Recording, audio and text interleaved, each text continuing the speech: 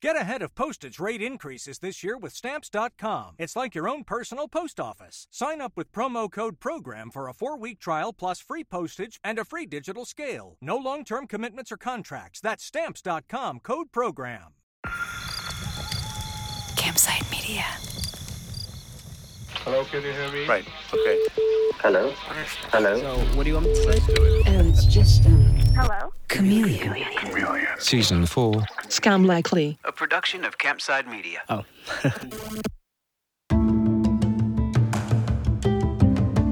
The investigators we've met so far, Dave, Chris, and Dylan, they'd gotten pretty deep into the scam. They'd followed the money that Americans were duped into handing over to the scammers. They'd followed the people in the U.S. who were laundering that money through prepaid debit cards and money orders.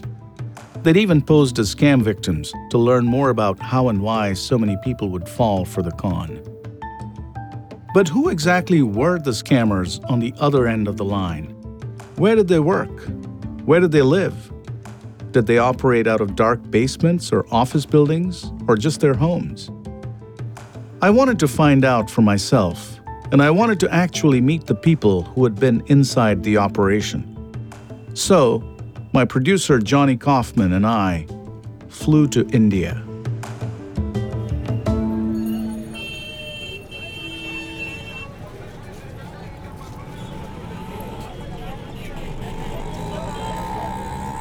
We landed in Mumbai, India's financial capital and home to Bollywood. It's also the city where I went to college. Stepping out of the airport, the humid air and the cacophony of traffic hits me like a wave. And soon I feel totally at home, like I never left. The people who make scam calls to the U.S., as a general rule, they're not too excited to talk about their work. Certainly not to journalists visiting from the country where they've been fleecing targets. But I knew of two young guys in a middle-class neighborhood in Borivali, a Mumbai suburb, who I thought could help. Their names were Pawan Pujari and Jayesh Dubey. They're in their early 20s. They grew up around here, and they still live here. In the U.S., they'd be working their first jobs or finishing up at a community college. Johnny and I took a taxi from our hotel in downtown Mumbai and drove for over an hour in heavy traffic to get to Borivali. Thank you, bhai. Okay, now we have to find our way. Like most suburban neighborhoods in Mumbai, the area is a dense mix of apartment buildings and office towers and shops lining the sidewalks. We got to the vicinity of the address we were looking for. Let's ask in that sweet shop. We had to stop at a local cake shop, Creamy Creations, in a busy section near the center of the neighborhood because we couldn't find where we'd agreed to meet them. Addresses in Indian neighborhoods are often like that. Sometimes the best you can do is get close. A few minutes after we'd arrived, Jayesh met us there. Yeah, my man. How are you? Hi. So this is Johnny, my colleague from Maza aa gaya, boss. You're looking good, man. Let's go. Let's go. We walked across some busy streets. He showed us a building around a corner without any signs out front, a few stories high. We just didn't know if for some reason you didn't want to disclose where you were or something.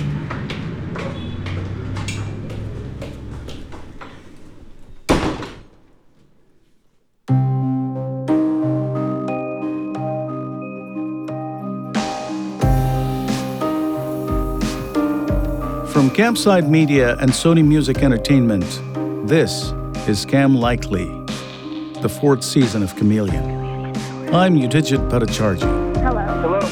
You have to make an immediate payment. The minimum amount is $2,000. $4,000. $11,700. Oh my God! I mean, come on. Don't hang up the call. Just be on the line. Thank you. Episode 3, Meet the Callers. The story of how Pawan and Jayesh ended up becoming scam callers starts right after they graduated from high school. They were both from families that were not well-to-do, families that lived in tiny apartments where everybody had to sleep in the same room. Pawan and Jayesh hadn't done great in school, but they were street smart and enterprising and wanted to start their own business. But they had no money. The way Pawan describes it, they were basically just drifting along.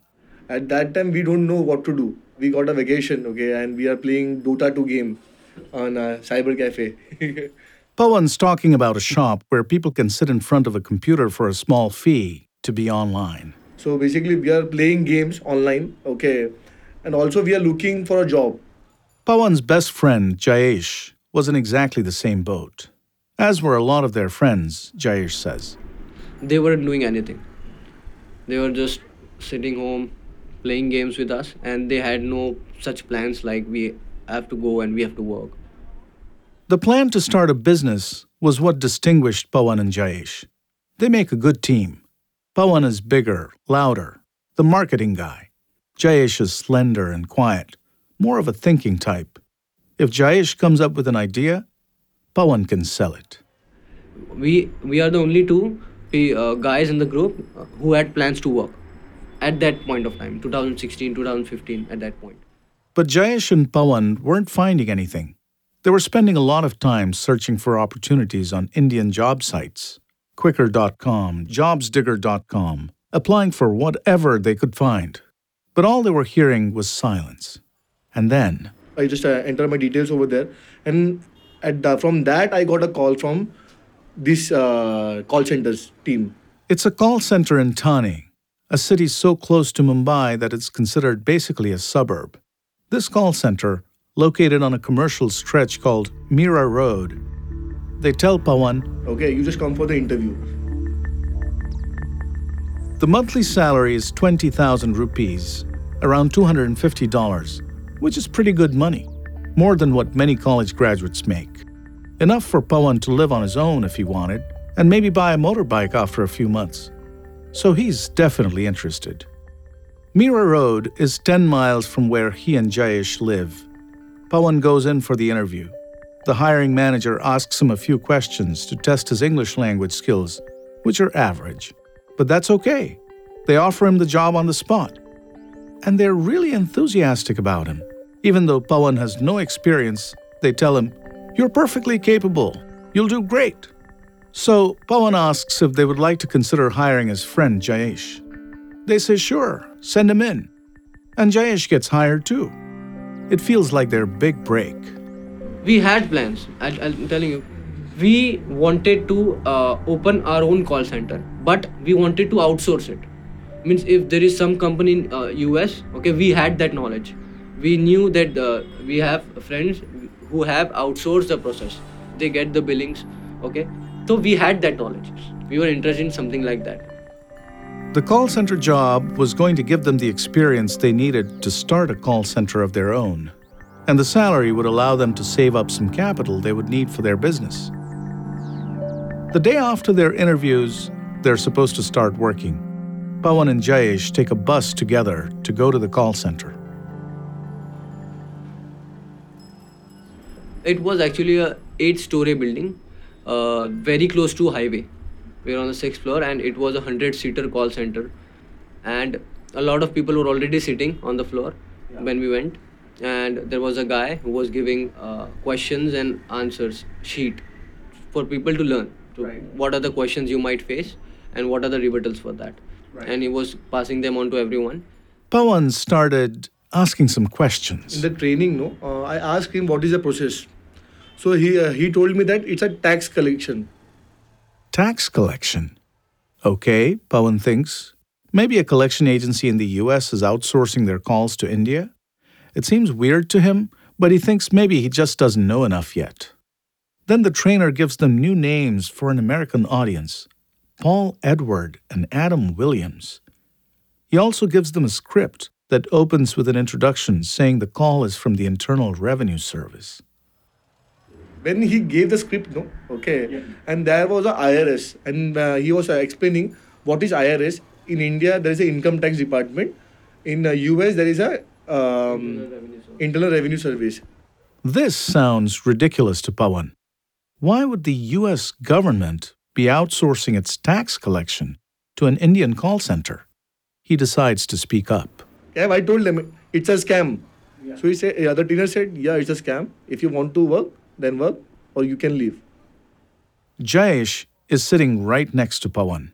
There were around 50 to 60 people, out of which 15 to 16 people left because they came to understand that this is not going to help in their career, so and so. You can't show this, in your life, in your future. What will you show as an experience? You were working in a scam call center. You can't use that. Right. So for a lot of reasons, 15 to 16 people left, but a lot of people stayed.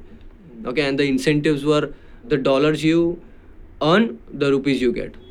For example, if I make $5,000 of sale, I get 5,000 rupees here. 1 rupee is equivalent to a little over 1 cent. So getting a commission of a rupee for every dollar earned, or I should say stolen, might not sound like a great deal. Scamming Dhruv and his wife out of $30,000 would have netted a commission of about $400, a tiny fraction of the stolen proceeds. But Jayesh didn't think that was anything to sneeze at. That were the incentive part, and that was very interesting for us at that time. I said, if I read this script, okay, you are saying me that I am getting $2,000 to $3,000. It's fantastic.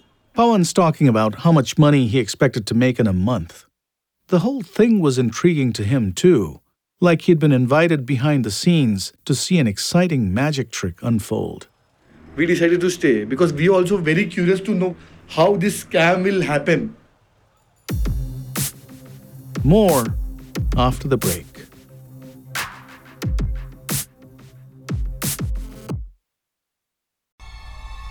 This is Chilling Tales for Dark Nights.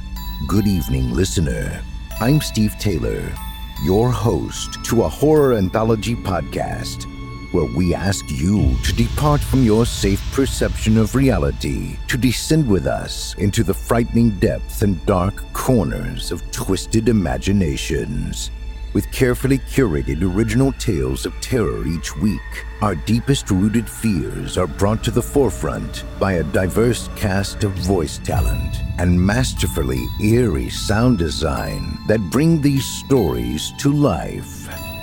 We'll give you tales of unnerving encounters with the occult, harrowing hauntings, and sinister seances that show just how darkness knows no bounds. Make sure to check out Chilling Tales for Dark Nights on Apple Podcasts, Spotify, or wherever you get your podcasts. Is Meghan Markle like Princess Diana, or is she just a social climber? I was silent. Were you silent or were you silenced? Is she a breath of fresh air or a master manipulator? That's what we're going to find out on my podcast, Infamous. Apparently ambition is a terrible, terrible thing. We'll look at what happened when two dysfunctional families came together. It's the family that I suppose she's never had. And how Meghan and Harry going Hollywood all went down. Only on the podcast, Infamous. You're listening to Chameleon from Campside Media. I told you at the beginning of the show that I had more than a passing interest in scams like the one Pawan and Jayesh worked for. I'm a journalist, and I've always been interested in deceptions because I like making the discovery that things are not always what they seem. I also grew up in India, and I live in the US, so that's made me especially curious about this relatively new industry of Indians scamming Americans. A few years ago, I wrote a big piece about a similar scam for the New York Times Sunday magazine. I'd wanted to know, like everybody else, why had India become the hub of this enterprise? There are simple answers to that question. India has a legitimate call center industry, so the infrastructure to start a scamming call center already exists. Also, there aren't enough opportunities for the swell of young English-speaking job seekers flooding the labor market every year.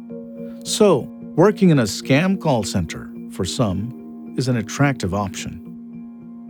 That said, scam calls from India are actually a recent phenomenon, dating back only about 10 to 15 years. There were scam calls back in the 80s and 90s too. The more common term for them was telefraud. On Capitol Hill today, testimony about a thriving scam that has just caught on in the past few months.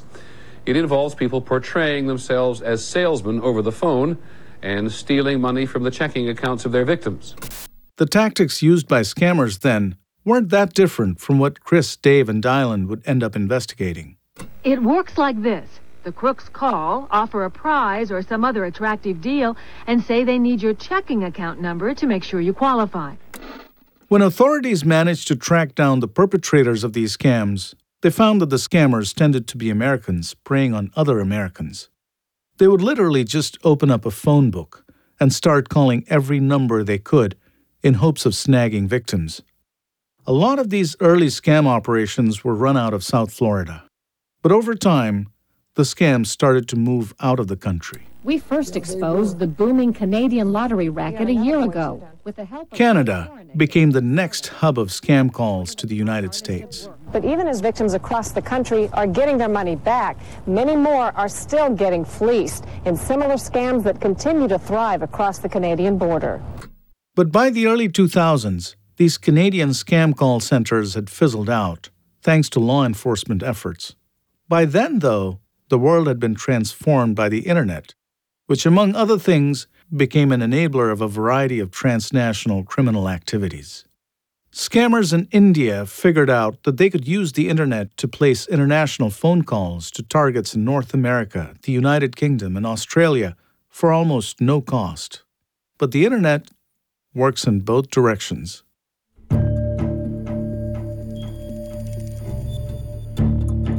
Could you introduce yourself to the podcast?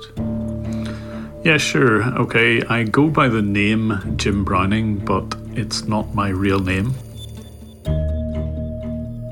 I don't want to be over dramatic about this, but I do that for my own protection. I disrupt multi-million-dollar scams, and I try to keep my real personal details out of the public as much as possible.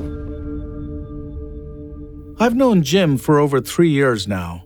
He's Irish, works a day job, but he's also an internet celebrity. You see, he has a special talent for exposing scam calls and the scammers behind them. When I get these phone calls, I thought to myself, maybe if I record what happens on one of these scam phone calls, maybe I could put that on the internet, give it a good clear recording, and then kind of warn people that, look, if you get a phone call like this is what they're after, this is how it works. And I naively thought that if I put this on the internet, it'll maybe scare these people off and they'll maybe stop calling again. But I was very wrong about that. Jim's videos have become a sensation on YouTube, where he has nearly 4 million subscribers. Viewers are delighted to take a peek inside a scamming call center, something they'd never be able to do without Jim's help. Here's one video. I was listening to lots and lots of scammers to try and figure out who they were. And when they were bored, they would occasionally sing. कि तुमसे प्यार हुआ है भीगे होठ तेरे आसा दिल मेरा. But Jim isn't just interested in the call centers. He wants to trick them and foil them. In one such sabotage operation, he swapped out the message being sent to victims from the scammer's robocaller with an automated message of his own. Hello, this is an automated message being sent from scammers from India. They were going to try to scam you by claiming that you would get a refund from your computer maintenance company. However, this is just a scam so that they can access your computer and will try to get money from your bank account. If you ever get a message like this, it is always a scam. Please do not mention that I have changed their message, but if you would like to waste their time, you can speak to these scammers by pressing 1 on your telephone keypad. As you can hear in this message, Jim specializes in busting a slightly different kind of scam than the IRS scam that Dave, Chris, and Dylan were chasing, and different than the one Jayesh and Pawan were starting to become a part of at the Mira Road call center. Jim typically goes after tech support scams, which involve scammers contacting victims under the guise of offering computer support like antivirus cleanup. Once Jim understood exactly how these scammers operated, he started setting a trap for them. And I deliberately let them on with the sole purpose that I lull them into a false sense of security. And they think they're speaking to an old man or woman. I've got a voice changer as well. And I act as a naive computer user. I make the mistakes that an older person might. I get them to spell things out. I act a little bit silly and stupid with them. That's how Jim hacks into the call centers. He deliberately allows the scammers access to a virtual machine that he controls, which to the scammers looks like a victim's computer. That way, Jim isn't putting any of his real information at risk. But once this connection is established, Jim plants software onto the scammer's device so he can eventually eavesdrop on their activities even after they've hung up. Effectively, he works like a Venus flytrap, pretending to be an oblivious flower. The scammer is lured inside, and then, bam, the trap shuts them in. And once they're inside, Jim can see everything. The list of numbers being called, spreadsheets, databases.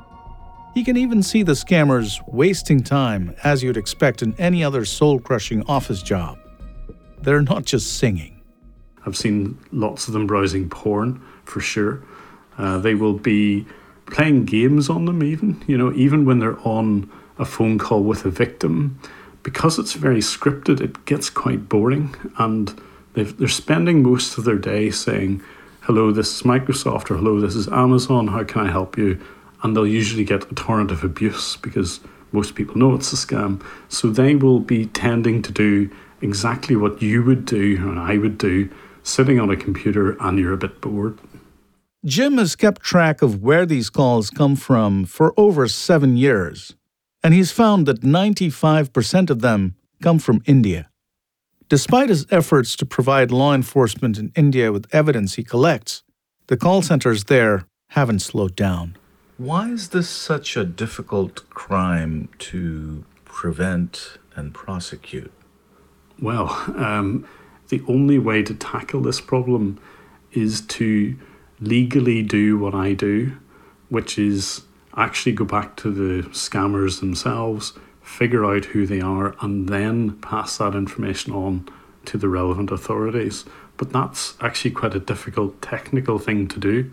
So when the police say, well, if we're going to pin this on someone, we need a few things. We need evidence that the scam happened, so you need a good recording of that. You need to be able to prove that the call came from a particular call centre, and the phone number won't tell you that at all. And the third thing is you need victims to come forward. And without all three of those, it's almost impossible to prosecute. That's what makes it very difficult. Which is a big part of the reason that Pawan and Jayesh were happy to take the job at the call center, even after they knew it was a scam. Who was going to catch them? Who ever gets caught?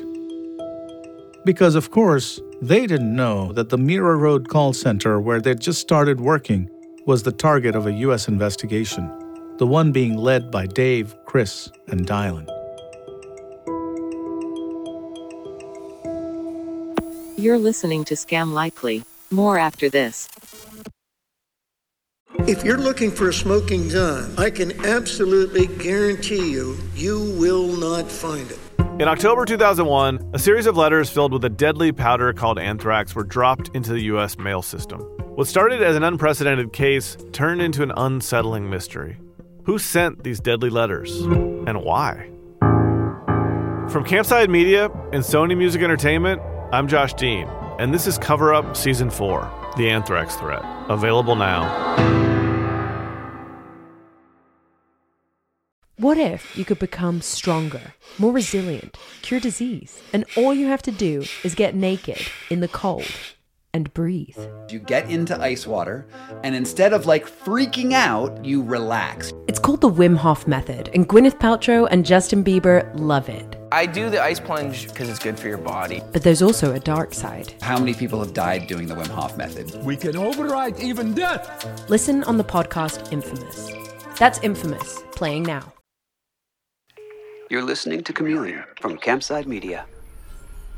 After Pawan and Jayesh decided to stay, to knowingly become part of a scam, they saw little downside. It beat playing video games at the cyber cafe all day. It felt like a real job, the first step in their big plan to start a business and make something of themselves. They would leave their homes at 5 p.m. and hop on a bus that took an hour and a half to get to Mira Road. They'd work all through the night finishing at 4:30 the next morning, then take the bus back home, well before the hustle and bustle of Mumbai started. Working those hours might seem secretive and shady, but that was actually common. Because of the time difference, all the call centers that dealt with Americans operated at night in India when it was daytime in the US. But there were some things that were unusual about the Mira Road call center. For one, it was more secure. It was like a fortress. Entering the building, Pawan and Jayesh would take the elevator up to the 6th floor. There was a biometric session where you have to enter your fingerprint. The door will be unlocked. Then you have to get into the office. Once you're in the office, you can't go back again. Simple. Then, they needed to turn over their personal devices. Okay, there was a box where you have to keep your phones, and then you have to go to your place and you have to start working. The office had an open floor plan with rows of workstations and chairs so that everyone could see everyone else. There were 100 computers on the floor, 4 to 5 pillars for the building to stand, and it was quite open floor. There were no cabins. There was only one cabin, and that cabin was visible to all the 100 people, and he could see all the 100 people on the floor from his cabin. That's how the floor was. That cabin was the central office where the boss sat. That's where he gave everyone their salaries. The cabin was transparent, and he used to bring a bag full of cash. At the time of salary, he used to keep all the cash on the table. He used to call employees by name, everyone. At the end of the day, or should I say night, they would go through the security procedures in reverse. Once the shift times are over, then you have to take your phone, you have to punch out, then only the door will open. Means the door will not open for anyone else. Anybody who else comes will be standing outside. Simple.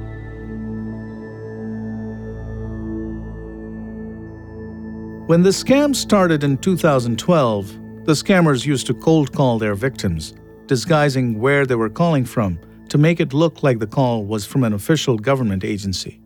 That's what happened with Dhruv and his wife and most of the early victims that Chris, Dave, and Dylan investigated. But by 2016, when Pawan and Jayesh started working, the scam had evolved a more sophisticated technique for going after targets. The scammers no longer had to call the victims themselves. The call center would first blast out robocalls to tens of thousands of Americans, playing a recorded message telling them that they were in trouble for not paying their taxes, and asking them to call a number to sort things out. Most people would ignore the message, but a small percentage of targets would get genuinely alarmed and call back. This was an innovation that made the scammers more effective. A target who called back was more likely to ultimately fall for the scam because they had already fallen for the first con. The skeptics had already been screened out. The callers at the Mira Road call center could concentrate on the most viable targets. And when those victims did call back, the scammers were ready for them with personal information they'd stolen from online databases. The early victims, the ones who were targeted by the immigration scam, reported that the callers knew things, like when their work visas were due to expire. The scammers had collected all that from websites where victims had posted their resumes. But back to Pawan and Jayesh, our men on the front lines. But tell me, let's fast forward to the first person that you successfully scammed. I can tell you that. It was a guy, I actually don't know where he used to live, but he was out for a vacation in Florida. He had around $1,500 with him, and he got that voicemail and he called me. Okay, I received the call and we started talking. The guy seemed afraid. Jayesh doesn't remember exactly what the script was. What he does remember is telling the guy that he owed money. Jayesh told him to load $500 onto a prepaid card, then another $500 onto another card. Then he told the victim, "You'll need to give more." And after that, he was out of all the money as he was out for the vacation. And now that he doesn't have any money, he still managed to go for another 200. He took that money from his friend, and that was my first ever, what do you say, a sale. We used to say this as a sale, but it is not a sale, yeah. Right. And Jayesh, what was your, how did you feel after this happened? I actually felt nothing. I was quite happy. This was something I never would have believed could happen. That call meant a commission of $15 for Jayesh, money that could buy him 2 or 3 good dinners at a local restaurant. It was a big deal, and it felt like just the start. Jayesh could see that the sheer volume of victim calls was staggering. On a floor of more than 100 employees ready to answer calls, everybody was busy. We used to get calls every second, and 3 to 4 calls lined up which you can't receive. That is the amount of people calling us, and we are hundreds of people sitting here. So you just imagine how many people are actually afraid and what the amount of data they had. And at first, it felt good. Pawan remembers for the first time in his life, he was starting to make real money. In one day, I scammed almost $6,000. Okay. So in that floor, they are appreciating me. Wow, something. So it feels like it's a proud thing, right? The money, that's all that mattered. Say you made $5,000, just $5,000. You made a good money, right? You made almost around 2.5 lakhs. And now you can't make 2.5 lakhs here in Mumbai. It is impossible. For a 20-year-old, for a 21-year-old, this is not possible. It's a very simple explanation. Yeah. So it's like, there's no need to elaborate very much. Yeah. Now this, I'll tell you, if you get this opportunity, even you are going to do it. Nobody is going to think what he is doing actually, that I'm scamming someone, this is wrong, karma, and nobody talks like this. Even in America, if you go to some state, if you pick up 4 to 5 boys, you give them this opportunity, I'm sure they are going to do it. Nobody is going to take a step back. This is a human nature. There is not much difference among those 4 to 5 boys I just gave you the example and us. There is not much difference. If you give me an offer to make 2 lakhs, 3 lakhs rupees in a month, I'm very much interested to do it. Okay? But Jayesh knew he wasn't the only one who was making out well. Yeah, now I know all the calculations. I was calculating everything. I was just trying to understand how much these guys would make in a day, how much these guys are making in a month. Jayesh had heard rumors there was one guy who was making the most money out of the whole operation. He seemed to be getting a percentage of every successful call. The guy at the top of this pyramid. And Jayesh knew his name. Shaggy. The workers at the call center mostly just whispered about Shaggy. He was like this mythical figure. But one day, Jayesh saw him. They was already talking on the floor that Shaggy is coming, Shaggy is coming. So we knew that he's coming, and then he came. And obviously, if he's coming, and a lot of bodyguards there, we knew that this is the guy. That's right, he had bodyguards. And that made an impression on everyone. Jayesh doesn't remember what Shaggy looked like, but he remembers something more relevant. I don't remember his face. I just remember he looked rich. Sometimes you just look at a person, and you could say that this guy is really looking rich. Yeah, and we already had heard about him, that he has 12 cars, he had a private jet, he had a lot of bouncers. We heard a lot of things. And after hearing so many things, you see that guy, you will already have that feeling this guy is really rich. Dave, Chris, and Dylan, our guys who gave a shit, were hearing these stories too. And they were methodically working their way up through the scam call organization until Shaggy was in their crosshairs. That's next time on Scam Likely.